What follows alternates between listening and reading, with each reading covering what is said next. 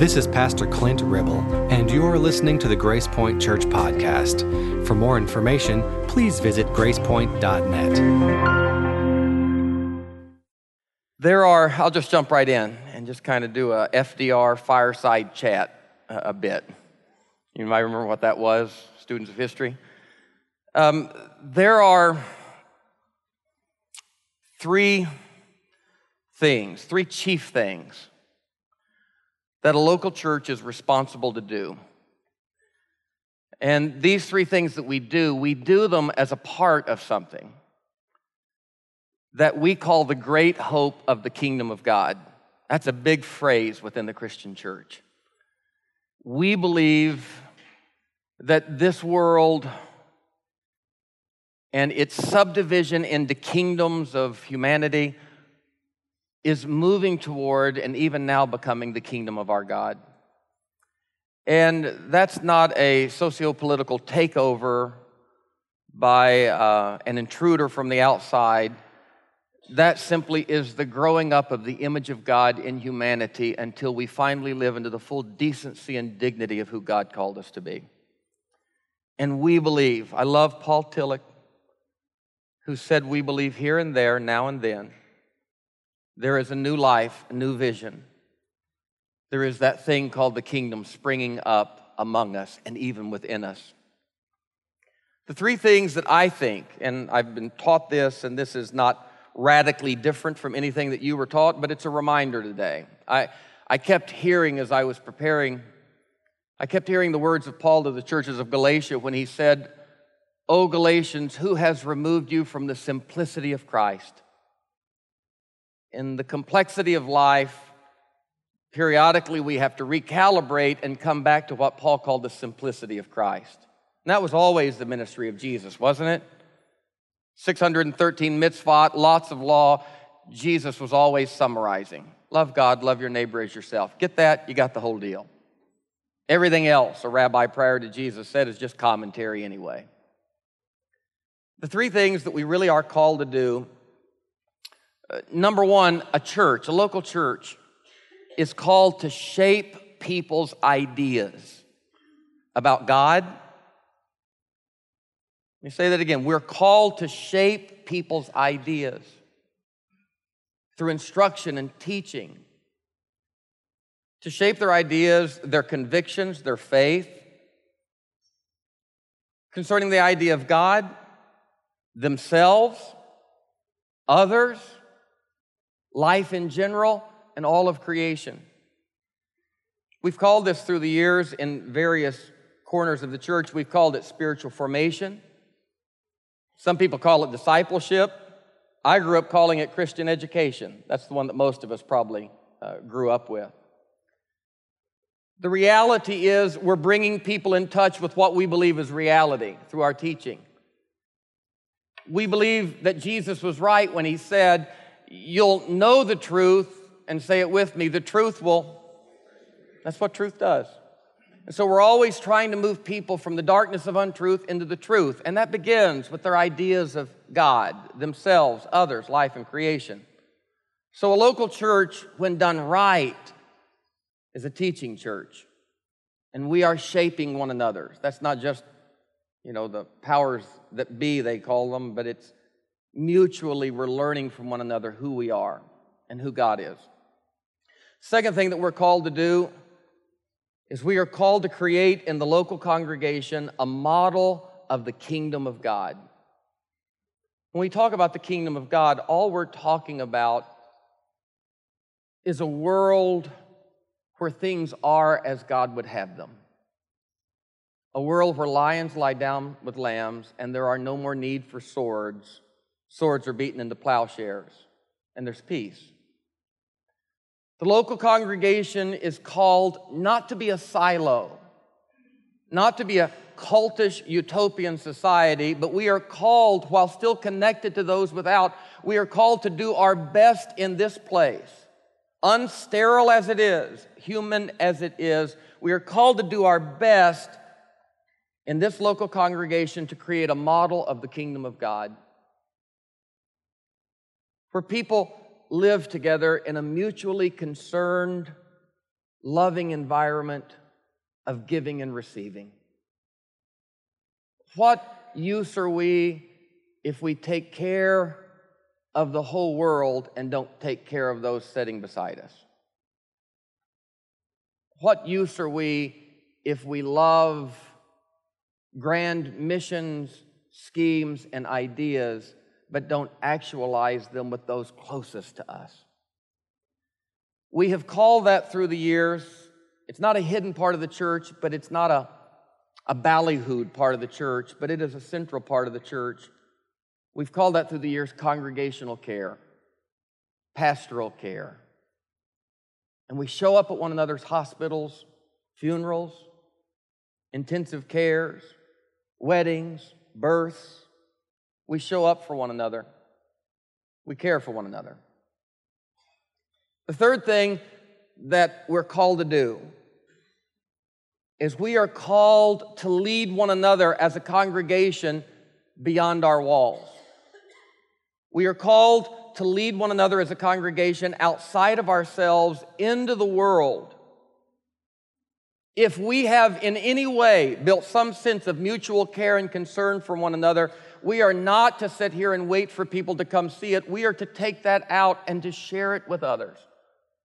Even those Jesus called our enemies who would not reciprocate. Jesus said, for if you only do congregational, pastoral Jesus care within, but you don't do it without, you're no better than the religious frauds. So we're called to take this model and we're called to apply it not only to those that we find it very easy to like, those who share our ideas and share our church and sing songs together, but we're called to get outside of ourselves into a world where mutual concern and love are not lived. We're called to get out of here, and we are called, Jesus said, to be salt in the midst of things that are spoiling. We're called to be light in the midst of those places that are incredibly dark. And through the years, that's had lots of nomenclature as well. It's been called missions. I grew up with it called missions. It's been called social justice in the recent century. It's been called prophetic action. Through these three things, learning about God, living lovingly together, and reaching out to reshape the social landscape of the world and to share the love of Christ outside of our walls.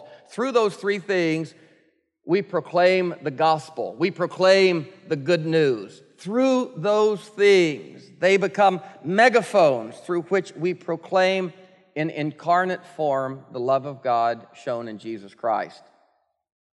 And that good news that we're proclaiming, to employ the words of Jesus in Luke 17, and I love these words. They are seminal words in his ministry, his effect, his etiology.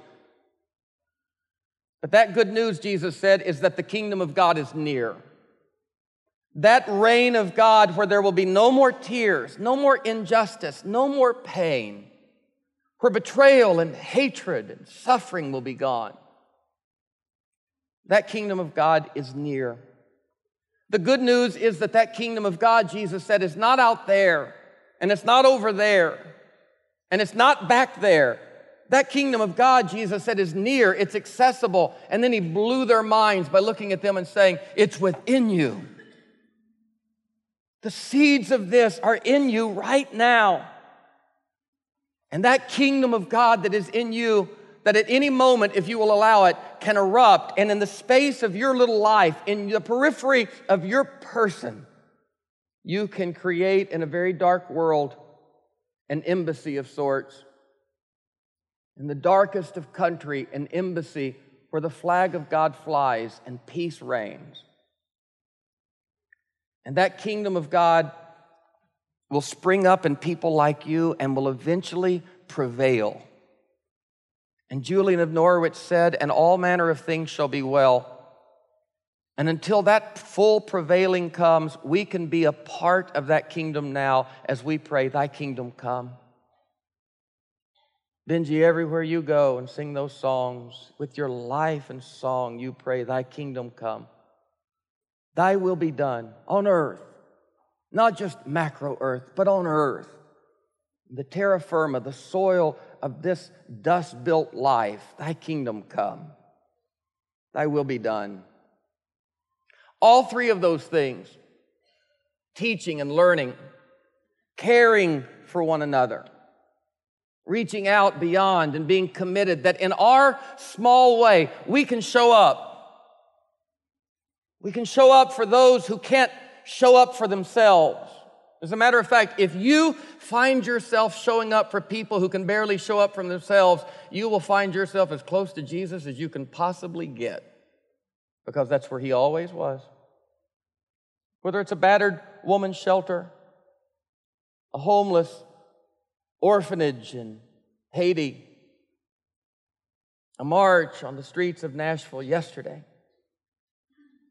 Pat leading the women down to simply play with children on a Sunday afternoon while mothers who have no home and no hope can just get a break and possibly breathe. Those three things, learning, loving, and then reaching out and sharing the kingdom of God. I want to tell you what those do. They cultivate your full humanity. They cultivate you until you begin to become the people that God has called you to become. They cultivate in you that which Paul saw when he said that God literally has planned that all of you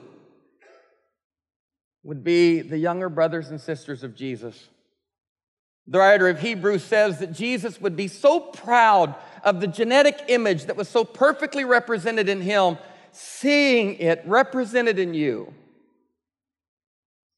When you show up, when you learn, when your mind is transformed, when you love, you begin to be that person that the writer of Hebrews said Jesus will show up before the Father. Oh, and he will say, these are my children whom you've given me, and I am not ashamed to call them brothers and sisters. How about that? How about that?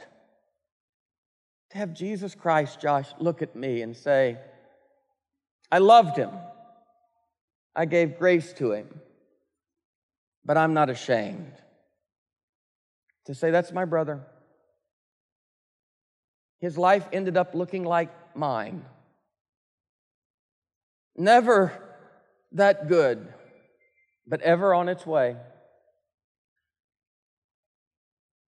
These three chief things that we are called to do, they're like different food groups. And this is so important for a church. And my mentor, L.H. Hardwick, used to tell me this all the time. His phrase was, Stan, you can't take enough vitamin C to overcome your need for vitamin A. And the point was that these three things that I just shared, some churches make 2 A's and a B. Some churches make an A+, a B-, and an F. If we're not careful, we can fixate on the one of those things that is our candy stick that maybe we do well and forget the other two. But true healthy churches and true healthy Christian people recognize that these three things are like food groups. A young lady reached out to me as her pastor last night and said, I am so thankful for what our church is doing, and I in no way want to say that what we're doing is anything less than God's will. I am thankful in every way for everything we do. But she said, I am hurting, and I have no strength to march. I have no strength to go into prisons. I have no strength left in me. Please don't forget me. And I felt no defensiveness. I thought that is the absolute healthiest thing to say. That we cannot do one thing so well that we forget that we must do all of these things well. And there aren't many. But these three things are like bodily systems. The circulatory system cannot be strong enough to overcome the breakdown of the endocrine system. They have to be mutualized together healthily. And this cultivation of a life, of a local congregation, this cultivation we have variously called through the years salvation, redemption, sanctification, holiness, new birth, born again, abundant life, lots of terms, even straight from the Bible, lots of terms. Christianity teaches that every one of you, Christianity teaches that every human being is made in the image of God and as such is a child of God. Christianity affirms what Paul said that day in Athens when he said to the pagan polytheistic people he was talking to, we are all the offspring of God, and as that offspring we should learn correct things about God and treat one another accordingly. Jesus came not to make you a child of God, but Jesus came to call and lead every child of God into the fullness of their created capacity and identity. Employing the story of the prodigal son, our sages have aptly referred to that spiritual process as homecoming. And these three things that we do, they are a part of our homecoming. A friend of mine pastors a church full of a ragtag, differentiated people from all walks of life. Recently, at their Eucharist, the music was playing, the Eucharist was being served, and in that congregation full of all sorts of people, a mentally incapacitated man that they dearly loved, it's always loud in the service and is a part of the dynamic and construct of their liturgy. Oh, that one day the church, beneath our robes and liturgies, could recognize the voice of a mentally ill man ringing out inappropriately as a part of our song. In the midst of their Eucharist, Kim, he broke line and he grabbed the cup that was at the front and he drank the thing all the way to the dregs.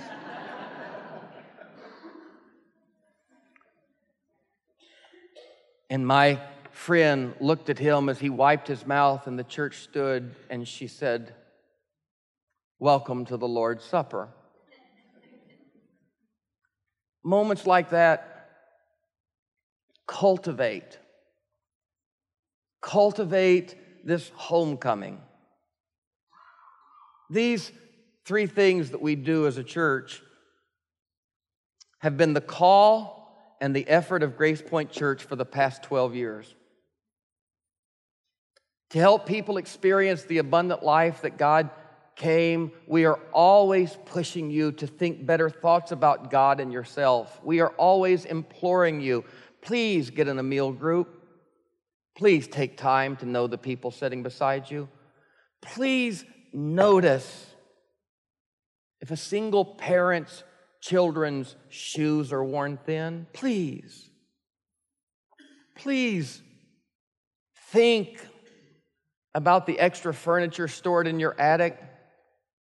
Please conceive that the people singing the songs beside you have cancers and hurts and pains, that they are longing for you to look with intention into their eyes and say, "How are you?" and mean it beyond a colloquial, "How do you do?" Please get involved. If it's not the women at the homeless shelter, if it's not Timothy's gift, if it's not marching on behalf of the LGBT community, if it's not going to the battered women's shelter, please get outside of yourself. Find something, Steve, beyond the walls of your life. Find something that you can say with the Israelites when they took the lamb, the Passover lamb, and when they prepared it, they looked at that lamb and they declared, "The lamb is too big for our house. We can't eat it all." Please look at the Lamb of God in your life and declare with them, "This is too big. It's too much for just my family. Who can we box this up and share it with today?"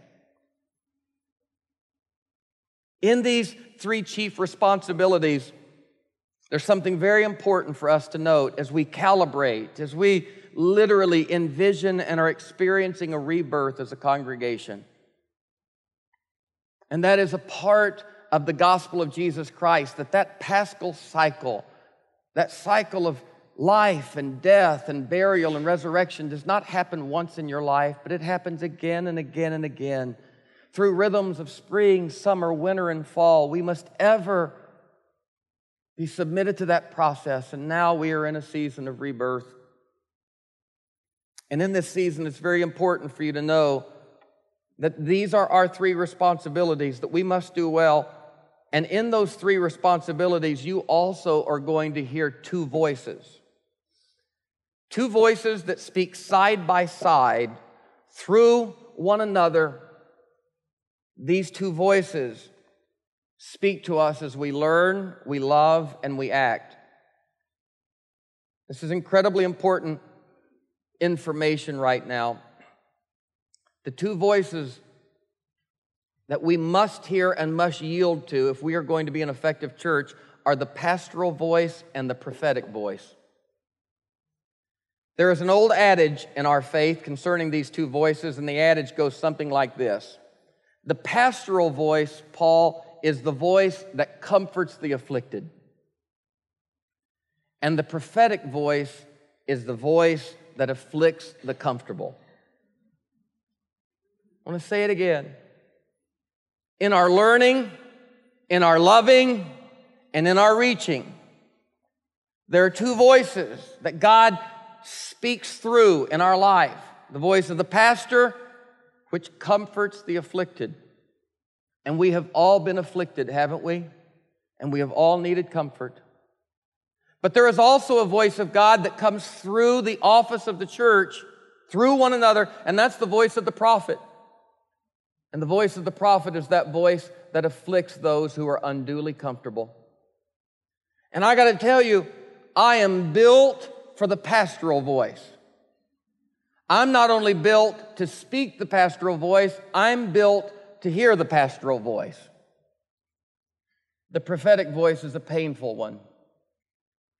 The prophetic voice is that voice that tells you what you do not want to hear and drives you to a place of spiritual discomfort that is necessary. It is a tall order for a local congregation to yield completely and effectively to the prophetic voice. When a local congregation learns to yield to the prophetic voice, there is a possibility that that local congregation can become a prophetic congregation. And not all congregations are prophetic in nature.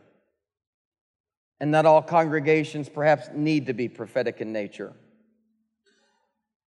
But there is modeled in the life of Jesus, both the pastoral and the prophetic. That dual voice, that dual role is a perfect description of who Jesus was. I mean, do I have to take the time? Most of you know the stories. Wasn't Jesus always about the business of comforting the weak, giving strength to the broken, pulling in the outcast, standing beside the marginalized?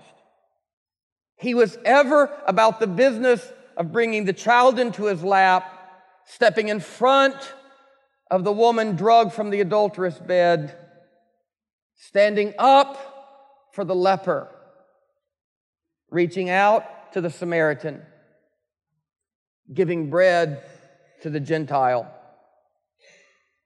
But this Jesus, we also know, who was often comforting the afflicted, he also, don't you remember, he also was very much about the business of afflicting the comfortable, wasn't he? The one who said, "Come unto me, those of you who are weary and heavy laden. I'll give you rest for your soul. My burden is light. My yoke, it's an easy one."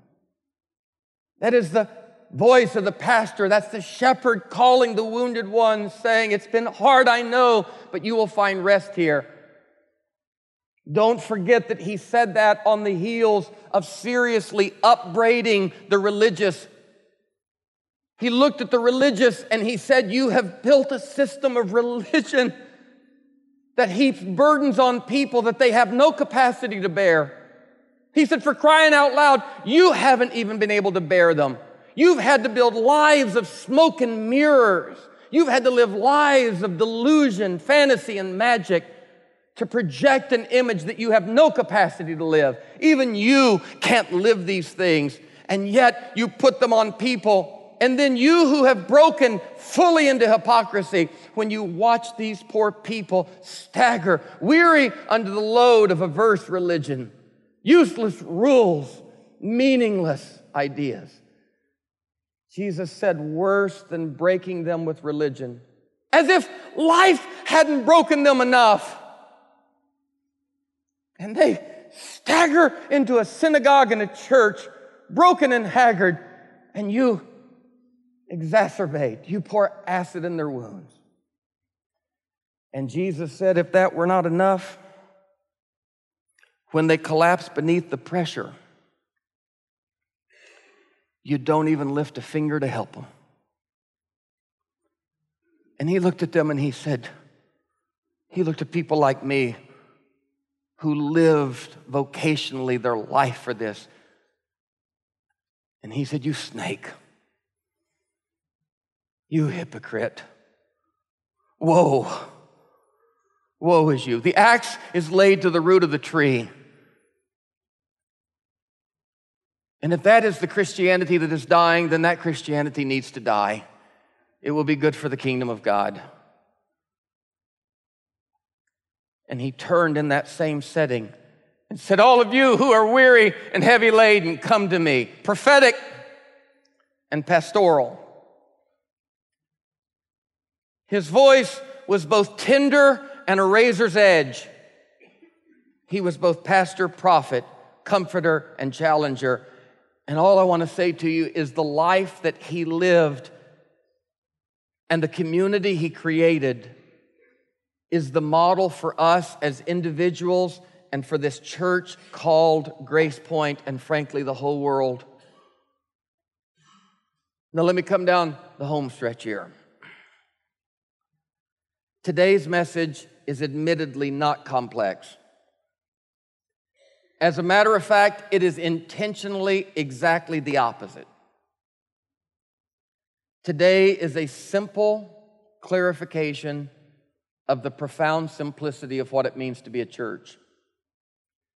Today is a simple clarification of the profound simplicity of Christ, our teacher, our Savior, our Redeemer, our healer, our example, and the one we call Lord. Grace Point Church must ever be about the business of modeling the life that was lived in the person of Jesus Christ.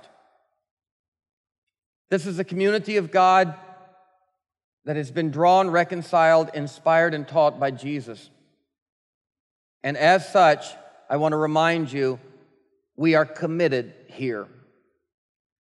These elders, this staff, our board, we are committed to doing our dead level best to lead a congregation that, number one, teaches the truth about God and life. We are determined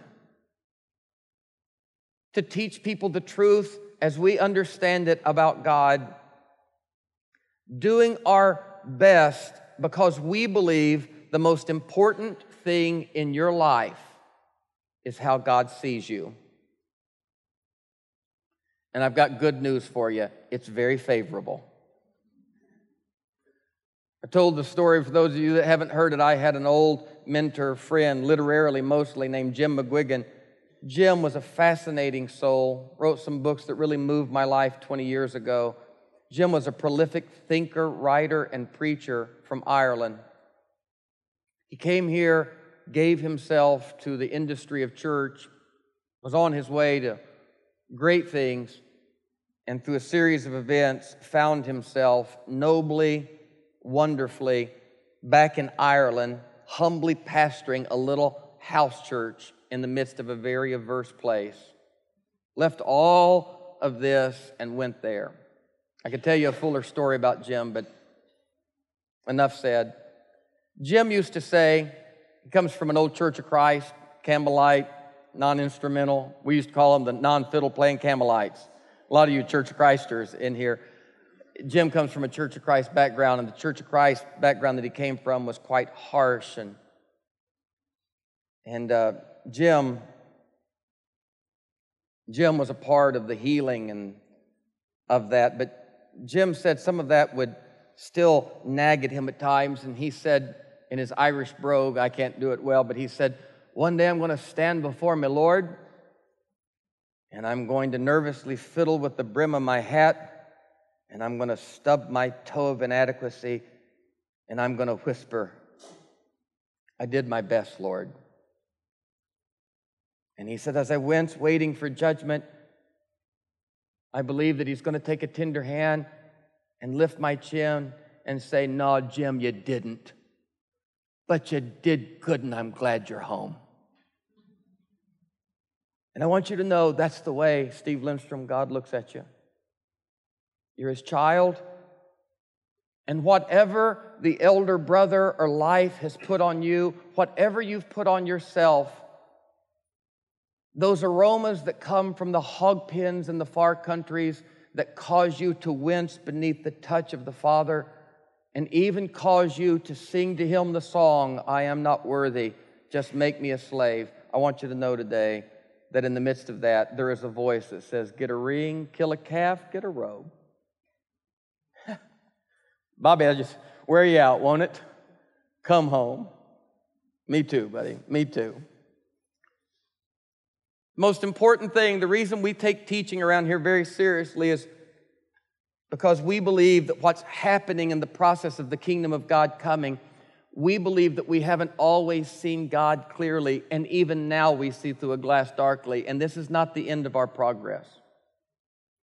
We believe that the tradition of Christianity is an ever and unfolding process of growing glory by glory into the fullness of who God is until one day we stand with God and we are known, or we know even as we're known. We believe that Jesus meant it when he said, I have many things to tell you, even about myself, but you're not capable of hearing them, but when the Holy Spirit comes, he'll teach you all things about me. I stood in a crowd of people yesterday, and I thought to myself how much I have learned from these people about Jesus in the last year. We look out at incarcerated murderers and rapists, and we learn less about the prison system and more about Jesus as the Holy Spirit drives down to the substrate of our soul. For 2,000 years, he is teaching us more and more. And so we are a group of people that believe the most important thing in this world is what God thinks about you, but the second most important thing in your life is what you think about God, because what people think about God affects everything. Do I need to take time to talk about the religious strife in this world and the grief that has come, the pain that has come from how people see God?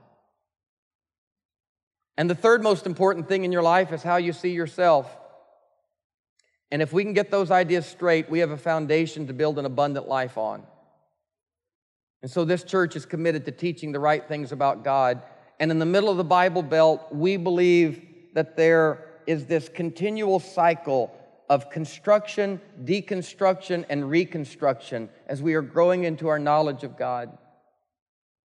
This church for 12 years has not done everything well. We've made some C minuses and B pluses, but one thing that we have made an A plus in is we have been a haven for deconstructed people who don't know what they believe anymore. We have brought them in and we've said, feel no shame. Jesus is just fine with people like you. Yes, we've done that well.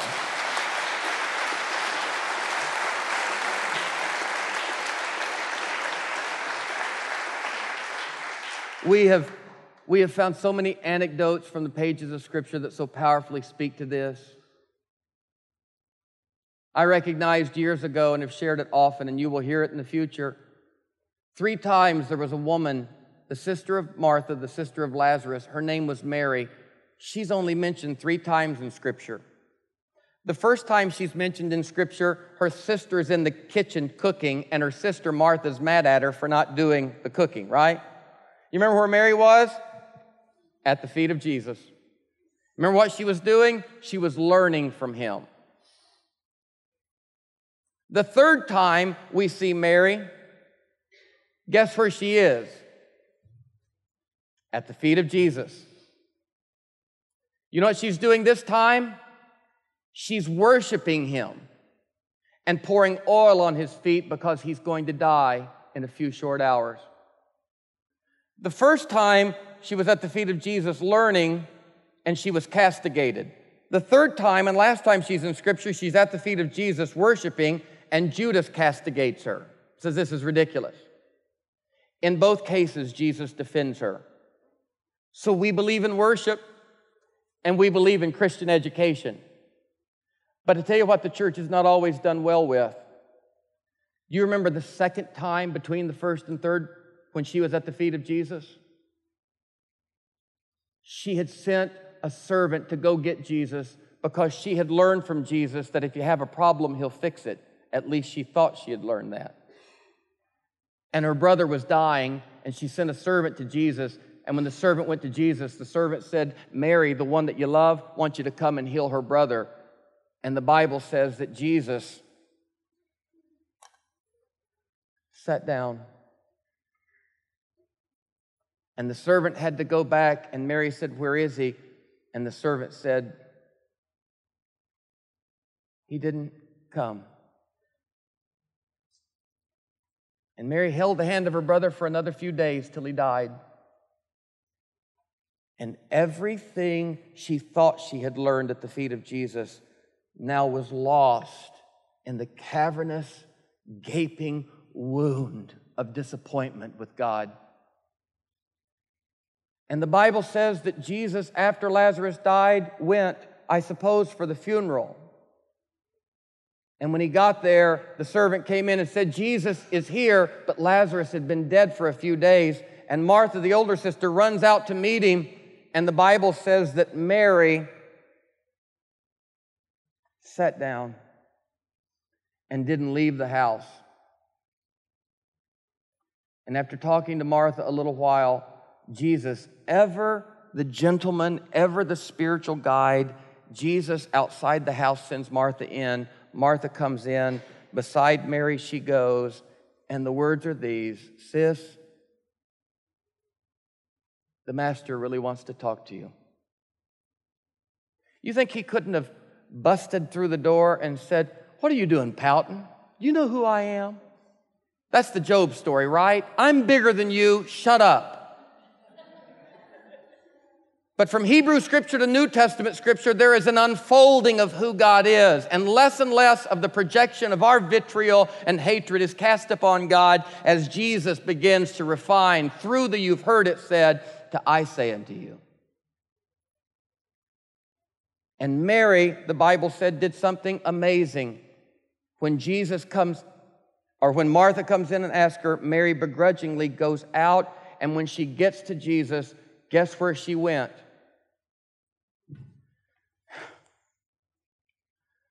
And the Bible says she fell at his feet and began to upbraid him. Where were you? Why didn't you do what you said you'd do? Why didn't you be who you said you were? And there was no Job story. There was no who do you think you are? But he picked her up and without a word, only one word, said to her, where is he? And no mix of theology, just the living presence of God. He walks with her to the tomb, no words spoken, no scripture debated, no rehash of what she had learned when he taught her. They go to the tomb, and without words, the Bible says the most profound thing that Scripture ever said about Jesus. The Bible said he wept. And he mingled his tears with hers. Her, the one who didn't believe. And in those tears was such a healing that a few days later, she falls at his feet and worships him. And here at this church, we have believed that the church has done a really good job on Christian education. We make plenty of space at the feet of Jesus for learning. We've done a great job. We have a whole industry called praise and worship music. We've done a great job with liturgy and the central piece. We get more people out for a worship service than we do anything else. We've done a big job with I think we've done a splendid job, and I'm not picking on it. Worship is good. But we have plenty of space at the feet of Jesus for learning and worshiping, but we haven't always done a good job with space at the feet of Jesus for questioning and struggling. We not only believe that the loss of faith is not unhealthy, we believe that it may be the healthiest part of your spiritual journey with God. So we are a teaching church. And we believe that we should create a community of people who have not only learned together, but they are ready to live out what they've learned, gratefully sharing their belovedness in a local church family. In other words, if we learn all of this great stuff about God and ourselves theoretically, and we don't take care of one another through the giving of time, gifts, service, and presence. This morning, I reached back to that young lady the second time and said, I hear you. I'm praying for you. Let's talk. She responded and said, it means so much to know that the church cares. Thank you. You not only responded once, you responded twice. And when I hung up from that text, Diana Butler Bass, one of my heroes that is so far beyond the scope of my life, one of the greatest theologians, out of nowhere, I've never met the woman. She Facebooked me and said, I am proud of you and I am worried about you. What can I do for you? And I just wept. Who am I that she would do that? To live in a community of people, Pam, who care like that. Oh my, is there a greater gift in this world? If we don't do that for one another? That's why when I showed up at the march yesterday, there's 100 Grace Point people standing around, and you were all talking to people you knew. And I'm like, hey, have you heard of inclusion? Talk to somebody you don't know. My Lord, be nice to one another. Kindness goes a long way. We can't save the whole world and not be good to one another. And finally, we do want to keep taking those buses. We do, Steve, want to keep handing out those backpacks. Bobby, we do want to keep getting guys into apartments and putting furniture in them. We do want to bring the kingdom of God to bear upon this earth because we believe the local church, when done right, can be a prophetic voice that literally helps reshape the social landscape of this world. And finally, I'll say this, and then I want my friend Justin to come. We are, through many dangers, toils, and snares, positioned as a church on the threshold of not only doing these three things, but we are positioned through many dangers, toils, and snares of doing these things well, better than we've ever done them, with grace and dignity. It is no secret that the past 6 months have been challenging, to say the least. It is also no secret that they have been exciting and life-giving to not only us, but to so many beyond our walls. In the midst of simultaneous death and life, in the midst of simultaneous challenge and excitement, in the midst of simultaneous resistance and opportunity, fear and faith, despair and hope, in this season of emotional paradox, I often say it's like that young girl that I watched a few years ago walk down the aisle to her wedding, knowing that her father had died that week and she was a daddy's girl. And I watched her walk down that middle aisle on the arm of her uncle. And I thought, oh, what a conflict of emotions. This Gail was her single happiest hour and her single saddest hour compressed into one space. And there we have been the past 6 months. Fixed somewhere between life and resurrection. And I will tell you, as the senior pastor, the founding pastor of this church, in my weakest moments, I lie on the floor and I pray that this church will survive. In my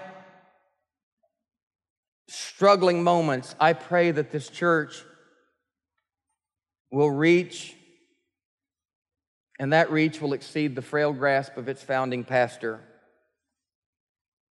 And I pray that the clay feet of our leaders will be sufficient to lead this church over the shards of rocky resistance that we face. Those are my weakest moments.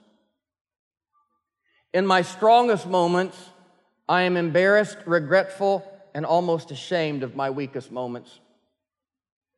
And I don't pray for survival, but I give thanks not only that we will survive, that we will thrive. And I look around and I say, we are thriving.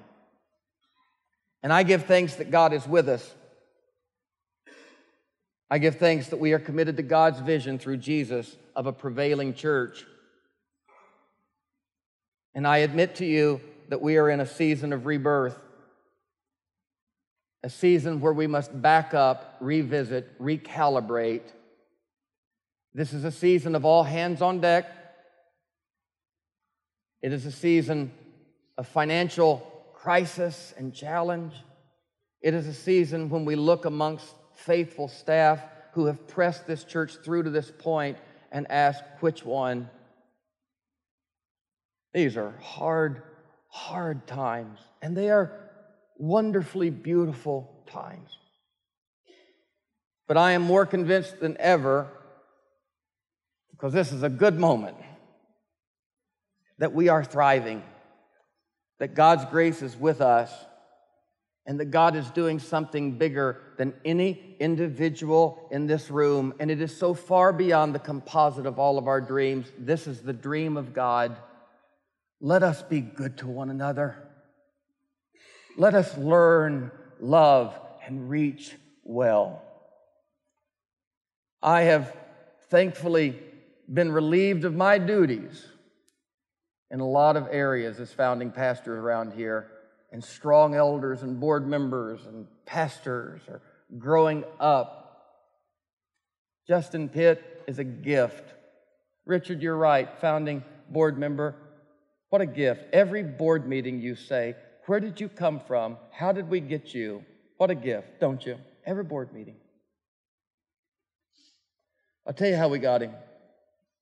He came in here, a broken Southern Baptist young man who said, I don't believe anymore. And I heard this church can help put faith back together. And he came in here with struggles and issues and found a haven here. And little by little, this one that you know every week is the offering taker and chairman of the board, that's not who he was. He was a young man that we met with and journeyed with until little by little Jesus began to come into focus. That's who we are. That's who he is. That's what we're doing. And I am thankful to be able to have these people standing beside me. And I'm asking you to stand up like you've never stood up before. And those who are not giving reasonably through volunteer and finance, if you're not giving reasonably, start giving reasonably. If you've been giving reasonably, give generously. If you've been giving generously, take the next step and give sacrificially. This is beautiful and it deserves to thrive.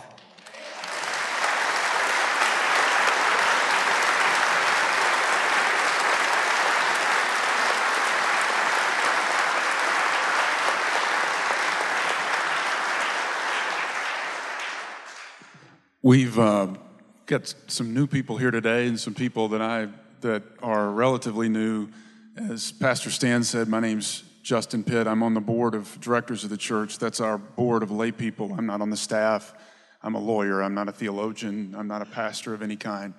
But I want to talk a little bit about the state of the church and where we are financially and that kind of thing. And I wrote a lot of notes, and like most of my notes, I'm not going to read them.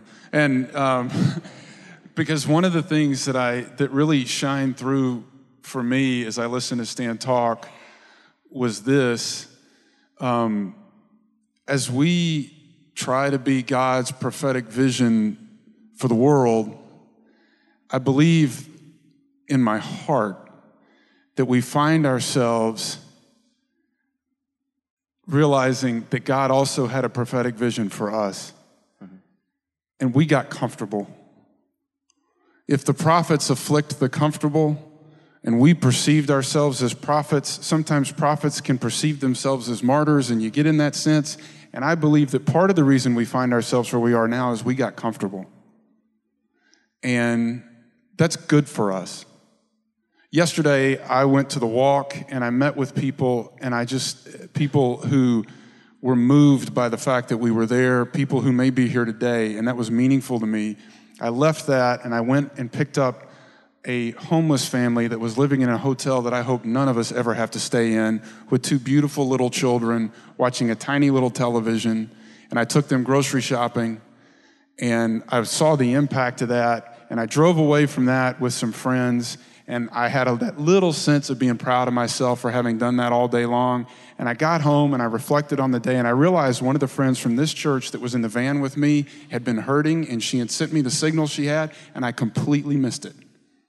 And shame on me. I think God's talking to us through this time, and we need to hear it. And we need to hear it as a group of people because it's good for us. The promise that I can make you, as Stan said, is I came here and didn't believe anything, and I had cussed God, and I had cursed the church, and I was never coming back, and I don't know what I'd do without this place now. So, what does that mean? We have, as a board, essentially eliminated the budgets for our major ministries. We've cut them to zero. We have existed for a while in this church with the luxury of enough money to pay for things that a lot of churches do through volunteerism, that the first church did through volunteerism. We are in the process of staff reduction because we have to be. That's hard. But this is an opportunity. And the opportunity is that we can get to the business of being a church. And that's good for all of us. It's good for all of us to show up and clean this sanctuary. It's good for all of us to show up and do things for one another, because when you get out of yourself, you will find yourself. You will never find yourself just sitting here. All of us have time, and all of us have money. And you don't give your time and your money because you owe it to someone else. You owe it to yourself. You will grow, I promise. And we will grow. And there may be one or two of you or a handful in here who do not have time or money. And if you don't, welcome home. We will take care of you because that's our job. Right now, fiscally, we are in a very tough position. If we spend at our current rate, even with our reductions, we are looking at a zero balance in the late fall, early winter. Are we going to get there? This is the part where you guys all yell no. Are we going to let that happen? That's terrible, woman. Are we going to let that happen? Okay. No, we're not. No, we're not. Because we're going to come together and we're going to band together and we're going to listen humbly to the prophetic call of God. As we send the prophetic call out, as we take care of one another as a church, I think God is telling us something. And he's telling us something as we project our vision outward, which is his call to us. We don't forget to turn to that person next to us and wrap our arms around him or her and say, I love you, and I will take care of you, and you will take care of me. And if you're here for the first time or the second time or the third time, welcome home. You belong here. Don't wait. You belong here, I promise you. Trust me. I've been where you sit, and this is an amazing place, and we will take care of you, and we will call you to take care of other people. And that's going to start with little things like there's not going to be any coffee next week. There aren't going to be any donuts next week. Martyrs. Yeah. Actually, I'll put it this way. There won't be any coffee at the bench and there won't be any donuts provided, but I bet we have some people who could bring it. We are not going to provide some of the things that we provided, services that we provided in the future, but I bet we can. It's going to be good for all of us, and we can do this, and it's going to be beautiful, but we've got to.